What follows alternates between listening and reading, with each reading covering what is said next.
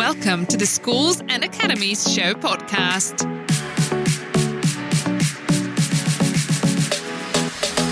This episode was recorded at the Schools and Academies Show in Birmingham on 13th and 14th November 2019. Don't forget to register for your free place at our upcoming show on www.schoolsandacademiesshow.co.uk. Good morning, everybody, and welcome to the Technology and Education Resources Zone. My name's James Robinson, and I'm going to be talking to you this morning about promoting effective pedagogy in computing, something that I'm particularly passionate about and is part of my role at the Raspberry Pi Foundation, working on the National Centre for the Computing Education Project. I'm going to start my talk by just apologising. Technically, I'm on paternity leave at the moment. I have a 12-day-old, and so if I kind of pause and look a bit vacant, it's just the lack of sleep that I've had over the past few evenings. So apologies in advance for that.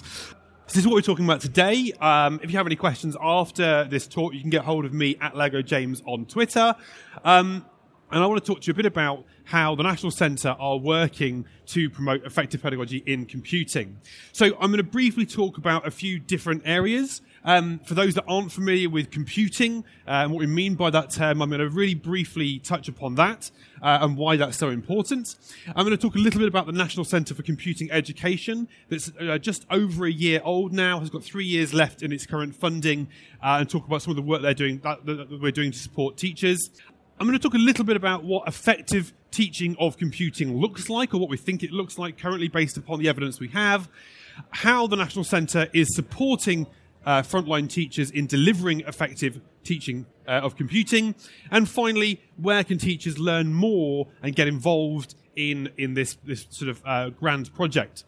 I'm particularly passionate. My background is as a teacher. I'm a computing teacher by training, and I left the classroom 3 or 4 years ago, and now I'm super interested in supporting other teachers to deliver computing in their classroom. So we recently did a podcast episode where we talked about this very question: why computing? Why do we care so much about computing as a school subject, as a discipline, as something that teachers and students should be engaging in? And there was a few different reasons that we came up with, and this is my kind of priority order. First and foremost, I think that computing is one of the most fun, most engaging, and most creative of disciplines. You know, we can allow students to create things with just pure thought stuff. They don't need sort of materials. They just need the ideas, and they can bring them to life through computing. Exposing students to computing skills and concepts is empowering. Okay, it shows them what's going on under the hood of the technology. It enables them to create and make and generate new things with computing. It's a broad, rich, and deep subject. Okay, it has something for everybody. In this, in a later episode of our podcast, we talk a little bit about the 3 different perspectives that you might come at computing from: mathematics, and engineering, and science. And that sort of encompassing term of computing really encapsulates all those different subjects. Has lots of things for everybody. It's academically rigorous. Computing is rich with abstract concepts, challenges, processes that students have to get to grips with. It promotes maths, logic, creativity, and problem-solving skills. And finally, and this is important, but this is not necessarily the reason why I care so passionately about computing, but our workforce of tomorrow is going to need a solid level of computing literacy in order to go into work in whatever fields. Whether they're going into the IT industry and becoming programmers themselves, or whether they're going into education or health or any other industry, computing is pervasive, and they're going to need some degree of literacy in computing. And the chair of the National Centre in this podcast interview gave us this lovely quote, and I love this: computing is one of the richest, deepest, most fascinating, most creative, most ingenious playgrounds of the mind. And that really, I think, sums up and encapsulates what computing is and why we care so much about it. So, for those that aren't familiar with the National Centre for Computing Education, it's a 4-year project that has been funded by the DFE to the tune of about 80 million, depending on which bits of the project you include and don't. Over the next 4 years, we're going to be offering high-quality CPD. That's already happening. We've got hundreds of teachers engaging in that CPD and professional certification, which is all available at low cost or free, depending on the teacher's circumstances.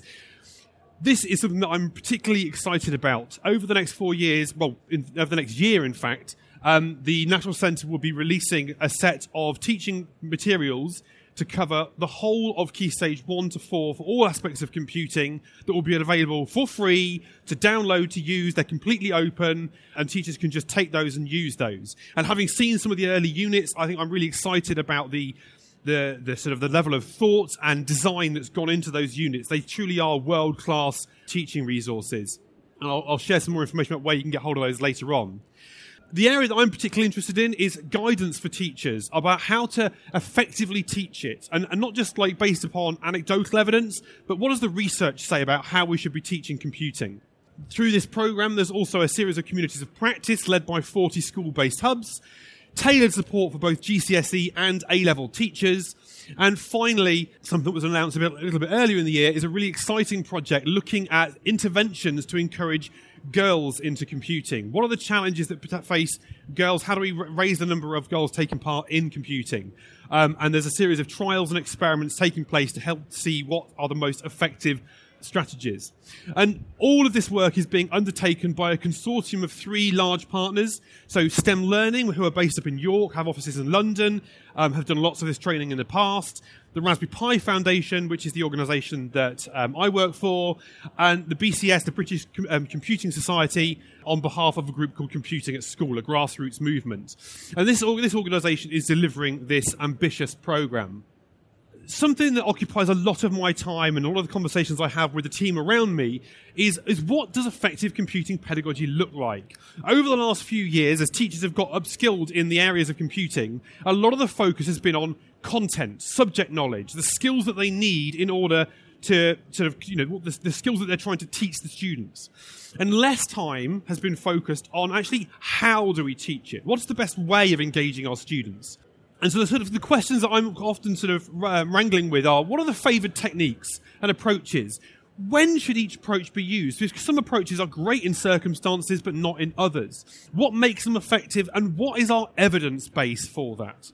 And I think it's fair to say in computing at the moment, like in a lot of other subjects, there's a mixture of evidence. Some of it's very academic and very based upon research, and some of it's much more empirical, kind of, based upon our experiences in the classroom. And finding that balance is tricky, but we're really interested in what the evidence is for some of these different techniques.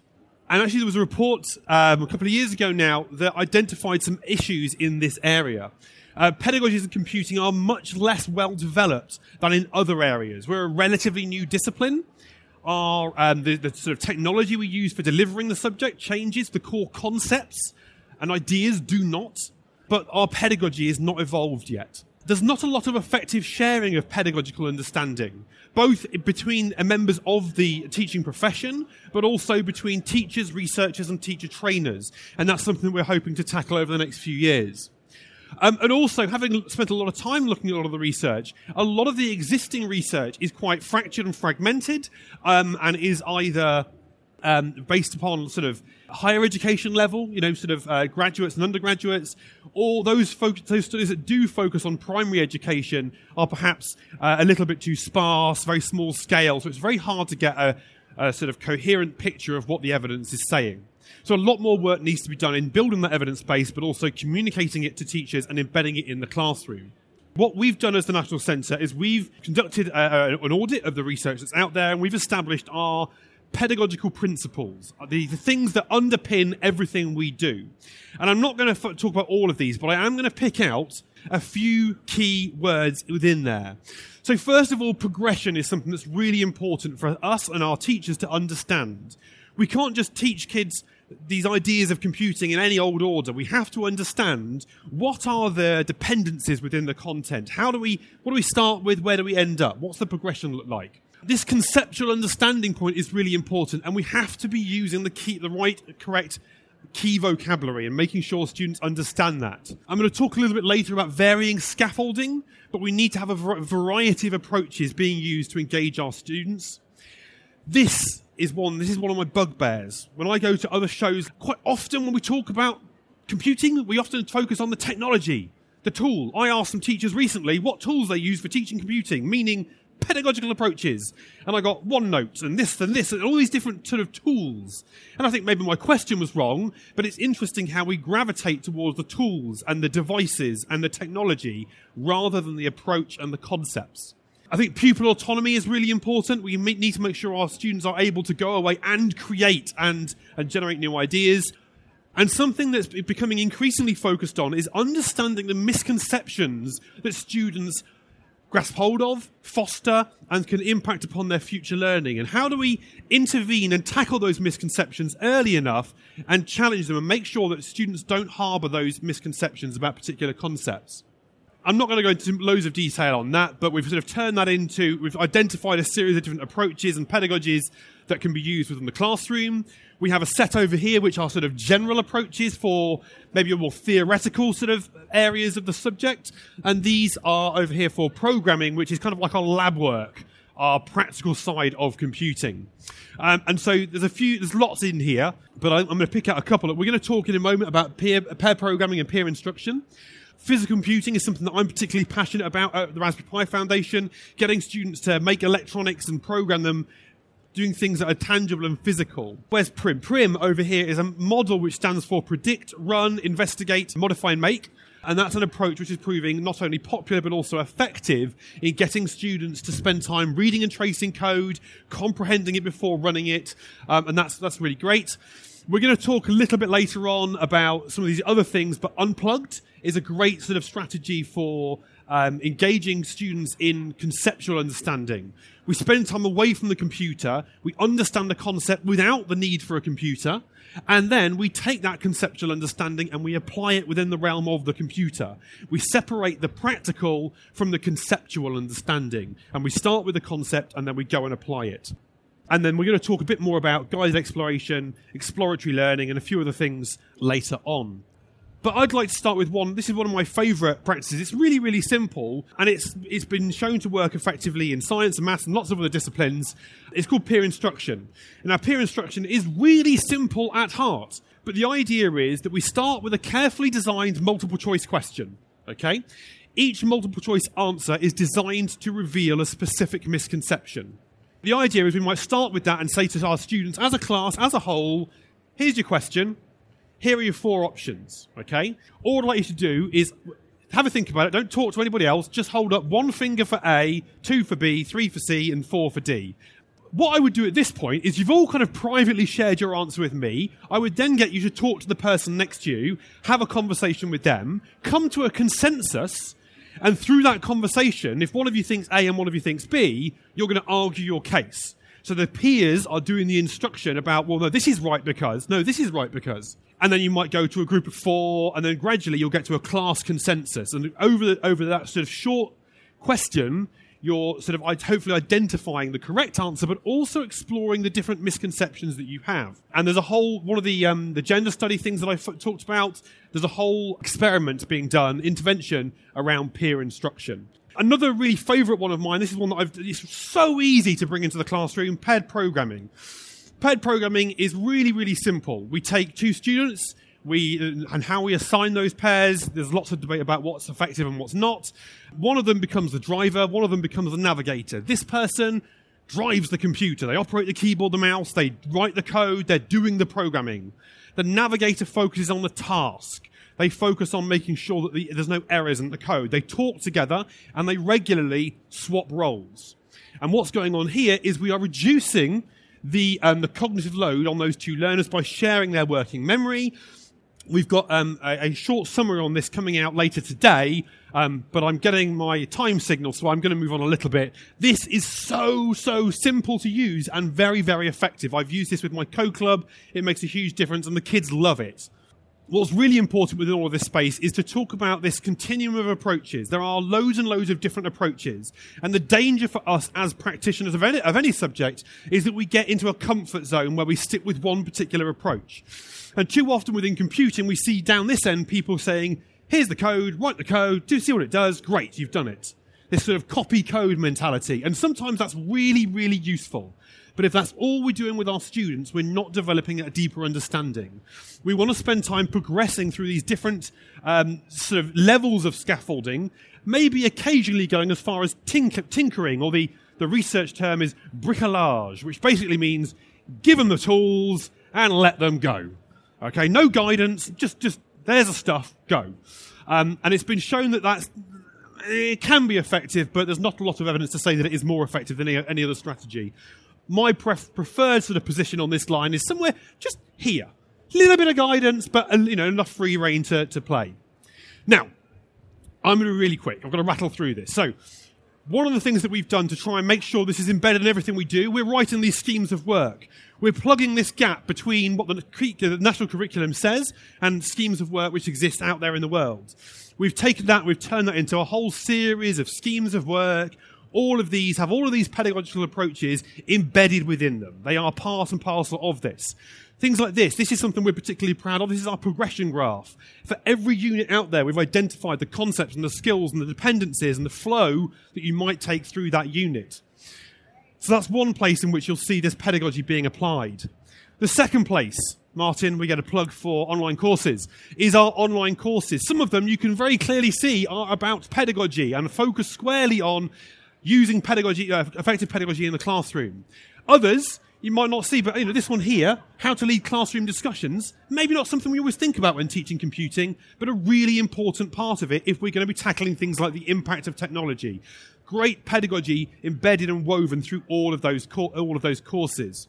And then I'm going to talk about my 3 things that I work on. So if you signed up to the National Centre, you should be receiving a sort of half-termly publication called Research Bites, which talks about pedagogy and practice. It has suggested reading in there.